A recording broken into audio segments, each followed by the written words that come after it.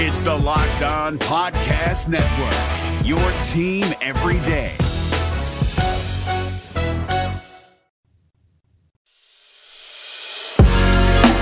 You are Locked On Reds, your daily Cincinnati Reds podcast, part of the Locked On Podcast Network, your team every day.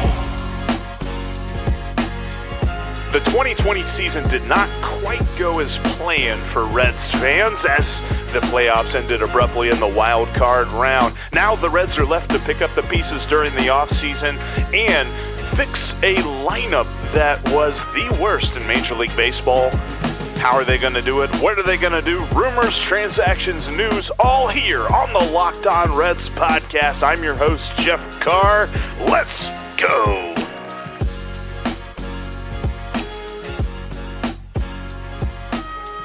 What's up, Reds fans, and welcome in to the Locked On Reds podcast. Thank you so much for joining me today. On today's show, going to conclude my conversation with Stephen Offenbaker from the Reds Alert podcast. Yesterday, we talked about the Reds trade of Raisel Iglesias and the non-tendering of Archie Bradley and a couple other guys and what that means for the state of the team moving forward. We even looked at a couple of positives from what these moves might signal. Today, going to continue that conversation, going to continue to look at what the Reds could look like, especially if they make a key move. Also got some conversation about where Major League Baseball stands as a sport, based on the whole idea of them holding back the designated hitter and what this might mean for the collective bargaining agreement that's coming up in a year or so. I don't believe it looks good, and neither does Steve. We're going to talk about that more on today's podcast. Thank you so much for joining me. Make sure that you're subscribed on whatever platform you're currently listening to. Follow me on Twitter at Jeff Carr with 3 Fs, and follow the show at Locked On Reds, and save the Locked On Reds line number into your phone for calls and texts at 513-549-0159. All right, without further ado, here is the conclusion of my chat with Stephen Offenbaker. And the one thing, this is the biggest hang-up, at least the detail from the Iglesias trade per se. Why did they include cash? That is a hasty move. That is a we had to get this done now move. I'm confused by it. I don't know that I see it that way. I mean, looking at it on paper, Raisel Iglesias makes 10 times what Ramirez makes. Right. So I can see that needed to be balanced out a little bit. My guess is if we learn how much cash went to Los Angeles, it's probably a couple $1 million. It's not half. It's gonna be a little bit of money, but not half. And that was just what had to be done to get the deal done, I think. Interesting you bring up Hoffman, because if you look at Hoffman and you look at Ramirez, do you see what the thing they have in common is? Spinning. Spinning. Hoffman's got a lot of spin. Neither one of them is afraid to throw their curveball. Yeah. And I really do believe that this is that new, let's identify guys that we feel like we can up their spin rate. You know, this is the Houston Astros model is really what it is. It's go out and find pitchers that we believe have a higher ceiling if we teach them to do a few things differently with their pitches that they're already using and have improved success. I think that's the model that the Reds are trying to copy right now. I think they're looking for high spin guys that they feel like they can tweak a little bit and elevate them to a level that makes them successful major league pitchers. I will say, I mean, that does intrigue me in a very positive way. And I've been really realistic here these last couple of podcast episodes, which is weird for me. I like to be Mr. Optimistic and Captain Positivity and look at the bright side of things and stuff. But it's just, you have to be real when you're looking at this right now where the Reds are, because the Reds are not in a bubble of positivity where everything is candy and rainbows and unicorns and I don't know, whatever. That's a terrible analogy, but yeah, you get it. I right now, though, looking at the idea, it seems like they found a niche, the spin rate. And if they get those guys that they feel confident that they can continue their development in that area, that's one thing that Kyle Bodie is super confident in is that he can add velocity. So they're not going for guys that already have velocity. They're going for guys that know how to pitch a breaking ball, and then they're going to be like, you know what? If we want to add velocity to your fastball, that's great, but we're going to make sure that you can control it first. So that right there has me at least a little bit stepping back from the ledge, that we have the right guys in place to develop the guys that we have. And when you look at the fact that the Reds saved, depending on how much cash they sent to LA, somewhere probably around $12 million between Raisel Iglesias and Archie Bradley. Archie Bradley was supposed to make around $5 to $5.5 million through arbitration.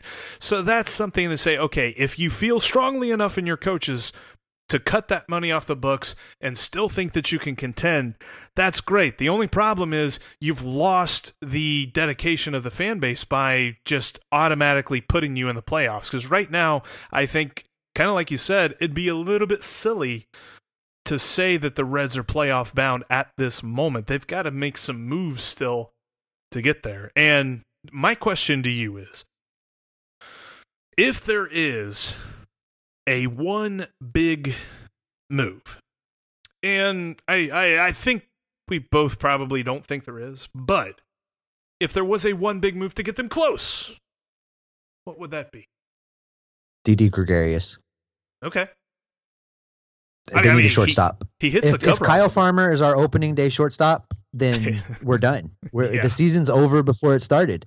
They brought Kyle Farmer back on a 1-year deal that I don't even think is guaranteed. I think that it's a minor league invite with a major league option or something. So if that's your guy, if that's who's out there in Cincinnati when the season starts, season's over. I think they go out and get a shortstop.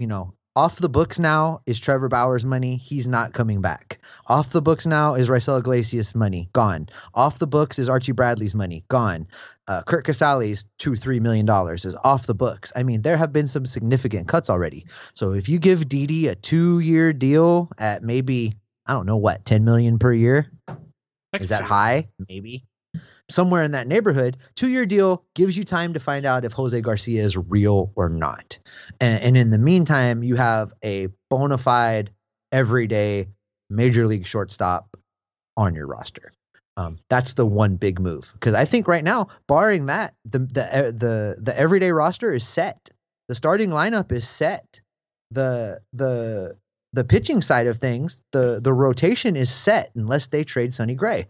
The bullpen now has a couple openings that will probably be filled from within. Mm-hmm. So shortstop is really it, where you've got to go out and find somebody. So with that, we'll play make-believe that Didi Gregorius is a Red. He's a Red.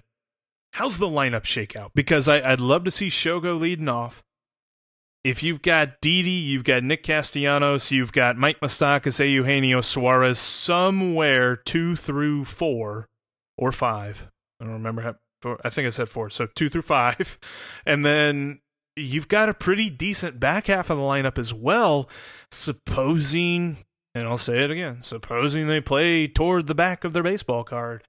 That's not a terrible lineup, but But David Bell's way too spastic to have a lineup like that. I mean, it'll be righty lefty matchups. But yes, should Shogo see some leadoff time? Yeah, I see Shogo up there. I can see it going Shogo, Votto, Castellanos, Suarez, Moose, Senzel. Depending on what handed your pitcher is, things juggle. I feel like Tyler Stevenson is going to be on this team. If he's on this team, as I said, he needs to play. So that's your 8-hole guy. You put him way down at the bottom and let him find his way. Winker's got to be in there somewhere for the most part. We're going to have a DH. If we have a DH, it changes everything, because if we have a DH, then you've got Winker in there, and he needs to be batting up somewhere around 3, 4, 5. So it's still a formidable lineup. If there's a DH, it's still a formidable lineup if David Bell can find a way to get all these people in as the season progresses, which I think he can. So last year, we spent so much time talking about get the pitching, and then the hitting didn't come along for the ride. If these guys hit over a 162 game season, even with the loss of Bauer, even with the loss of Bradley and Iglesias, this team can still compete in the Central. So it's not really a total case of woe is me. I don't have any illusions of sweeping the Dodgers in the postseason, but there can be some enjoyable, relevant Reds baseball throughout the next season as long as the fire sale is not on. Because if the fire sale is on, if this is truly a rebuild, if it's truly we're going to trade everybody away, then trade everybody away. Get as many prospects as you can. There needs to be nobody left when this is done but Joey Votto. Trade them all. Yeah. Because if you only trade 2 or 3 of them, then we're right back where we started 2015 All-Star time, where we've got this team that has 1 or 2 good guys on it. It's half-assed assembled, and it can't win a baseball game. I agree. And actually, talking the way that you did, that does pull me back from the ledge a little bit, because you can see if a team begins to, instead of averaging 3 or 4 runs, they start averaging 5 or 6 runs, then you don't have to be a perfect pitching team in order to make up for that, and you're in every game that you play. So I like that. I really hope that they go that route. You mentioned David Bell. He's going into his contract year, and the Reds actually did make 2 signings a day ago. They signed 2 guys to minor league deals with invites to spring training in Dwight, don't call me Schrute Smith Jr., and Chesler Cuthbert, which I don't have a nickname for that because that's like the coolest name ever. But I just wonder, all right, it's David Bell. It's his last year on his deal. He loves to tinker. He's probably going to be like David Bell on steroids this year. Does the combination of Dwight Smith Jr. and Chesler Cuthbert get more starts than the combination of Mark Payton and Christian Colon? Because they got more starts than I thought they would. I feel like Christian Colon starts were a product of the COVID times. I don't know that in a regular 162 game season that would have happened. But to your point, David Bell is going to tinker like nobody's business because he's playing for he's managing for an extension. So I feel like the real question is, what expectations does the ownership group put on this team when we get to opening day? If the ownership group still feels like this is a team that should win the Central, which on paper right now, it is a team that can compete to win the Central. Mm-hmm. If that's the expectation, nothing short of that gets David Bell contract extension. I don't think. He is going to have to deliver on being a little bit better than what the expectation is. And if the expectation is that they can compete, then he has to get this team to the playoffs to get an extension, as far as I'm concerned. I think it should be that way anyway, but I wonder, because it's like you said, like with the moves that they're making this offseason. And look, we are operating from the point of right after the Reds trading Raisel Iglesias. If in the coming days they trade Sonny Gray, this entire conversation is moot, and we are changing to, all right, the rebuild's on. But as of right now, that's not where we are. They still have a shot to make a couple moves and be a relevant team in this division, and I hope that the ownership group holds them accountable as such, because I feel like to this point, he has not necessarily proven that he deserves an extension. And I think that that's being fair. I don't look at him and say, well, he needs to be fired, but I also don't look and say, well, it's been a job well done. Well, no, yeah, I mean, being in the last year of his deal, for sure he needs to manage out this season. And then it's a matter as he earned an extension or not. You talk about trading Sonny Gray. If they trade Sonny Gray, then I want them to trade Winker. I want them to trade Suarez. I want them to trade, I want them to explore options on trading Nick Senzel. I want them to unload Amir Garrett. I want them to trade Tyler Mahle. I want them to move as many guys as they can so that in about 2 to 3 years, all of those new prospects that should be coming back this way hit the major leagues at the same time. And then you're at the Tampa Bay model. Yep. That's when you start to be able to talk about doing things the way that the Rays have. In the meantime, if they're not going to do that, then let's stop trading away bona fide major league talent in salary dumps, and let's go out and compete and win at least a division. So I think we've taken a bit of a stressful. Okay, stressful is a little heavy of a word there, but a bit of an annoying couple of moves that have put us all into bad mindsets when it comes to the Reds, and I think we've kind of walked it back a bit because I think we're okay. I think we're still going to be all right. Let's get one other thing out of the way. This is not Reds related. This is Major League Baseball related. We mentioned it a moment ago, talking about the designated hitter. Reports are coming out that all National League teams are operating as though there will not be a designated hitter in 2021. In fact, the Padres even got the ball rolling back whenever it was team player option time, whenever they denied a team option to Mitch Moreland, who they acquired from the Red Sox at the trade deadline to be their designated hitter. So I look at that, and I know the answer to this question, but I still ask why. It makes the game better. And I know that there's lots of discussions to be had about designated hitter versus pitchers hitting, whatever. That argument is as moot as can be, because they're not going to get rid of the designated hitter in the American League. So just make it universal.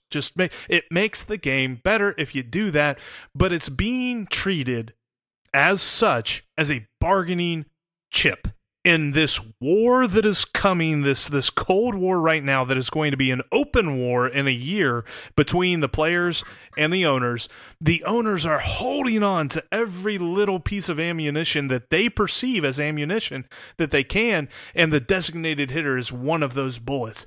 And I hate it, and I ask why. Well, that's 15 roster spots. That's 15 Major League Baseball roster spots that we're talking about. And what it tells me is that Rob Manfred, the commissioner of hatred of baseball, is going to be asking for some things that he knows he's not going to get, or he's not going to get very easily. And he needs as many chips as possible to try to get the players to accept what he wants them to accept. So, by putting that in this year, does it make for a better product on the field?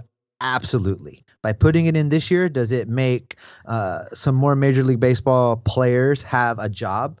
Absolutely. Manfred doesn't care about any of that. It's all about the bank accounts and the bottom line. And he's going to hold those back in an effort to put them in the negotiations for the new collective bargaining agreement. And I really feel like the owners, coming off of the quote unquote financial hardship that they're saying that they have as a result of the shortened COVID season, I really think that they're going to try to implement a salary cap. I think that's what's coming. I think that's what they're going to shoot for, and it's going to lock baseball down. I think if they only lose one season, that's being optimistic, because the next CBA is probably going to be the most contentious, vilified on both sides type of negotiation that we've ever seen in Major League Baseball. I mean, I can see them losing multiple seasons because the owners are going to be asking for things the players simply will not be willing to give. I think it's looming over every single thing, and I think you can kind of tell it from some of the baseball writers' perspectives on Twitter. It looms over everything that they report. Like, even if they're talking about a rumor, like they were talking, I saw rumors about James McCann going to the Angels. Like, who? Whatever. Hey, James McCann, catcher, yeah, sure. The Angels get a catcher, but like you kind of get this feeling that every single writer just knows that it's waiting up here and it's coming down. It's not as if it's going to be an if, it's going to be a when it drops. And is it something that even affects this next season? Hopefully that's something that we have to talk about, and that's all just conspiracy theory stuff. They actually get this next season through.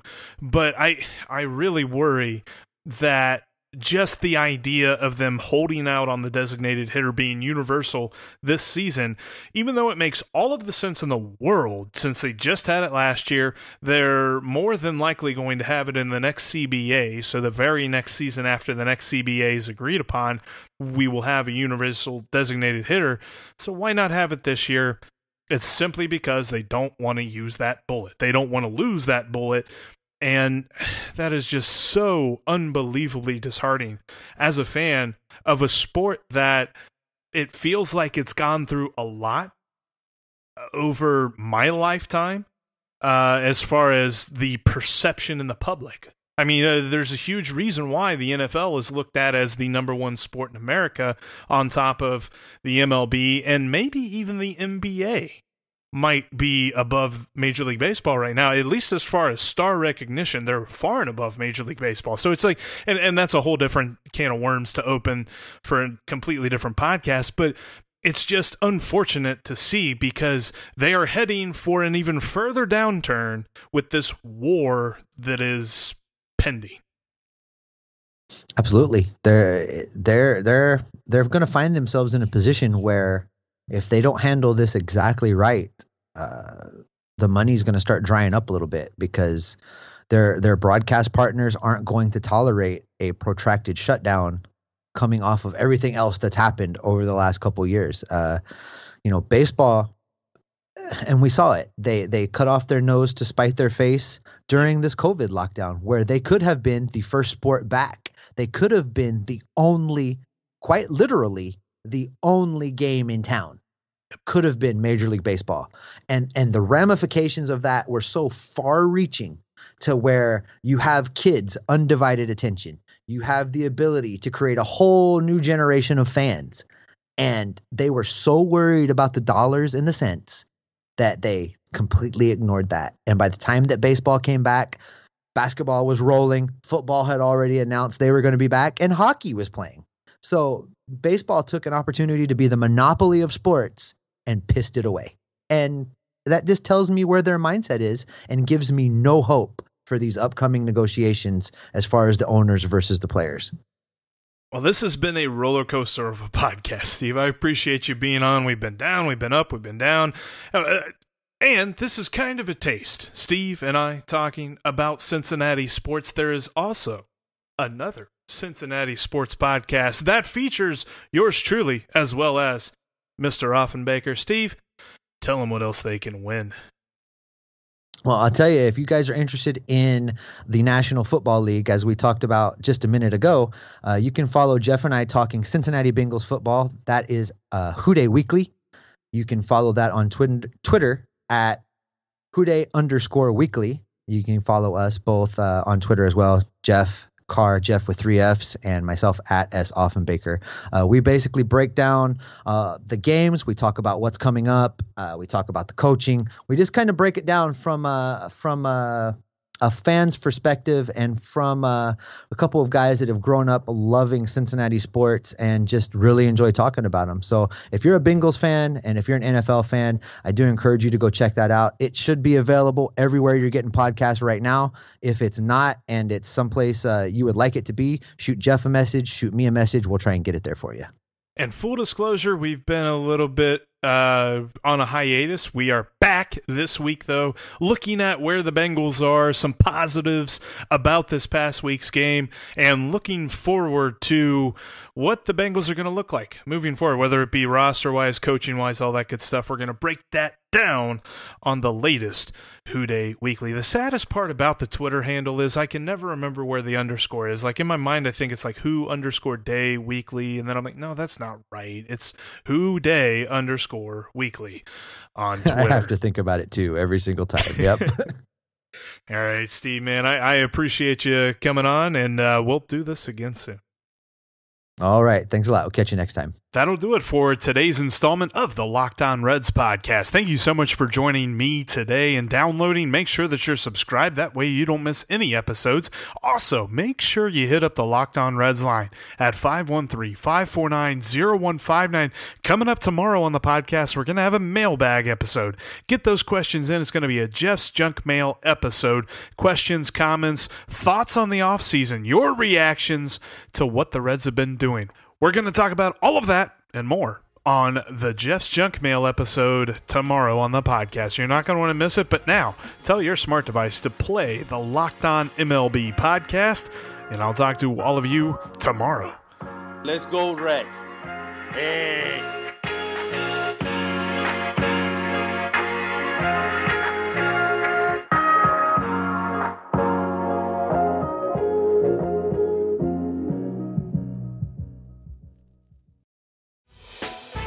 Hey, Prime members, you can listen to this Locked On podcast ad-free on Amazon Music. Download the Amazon Music app today.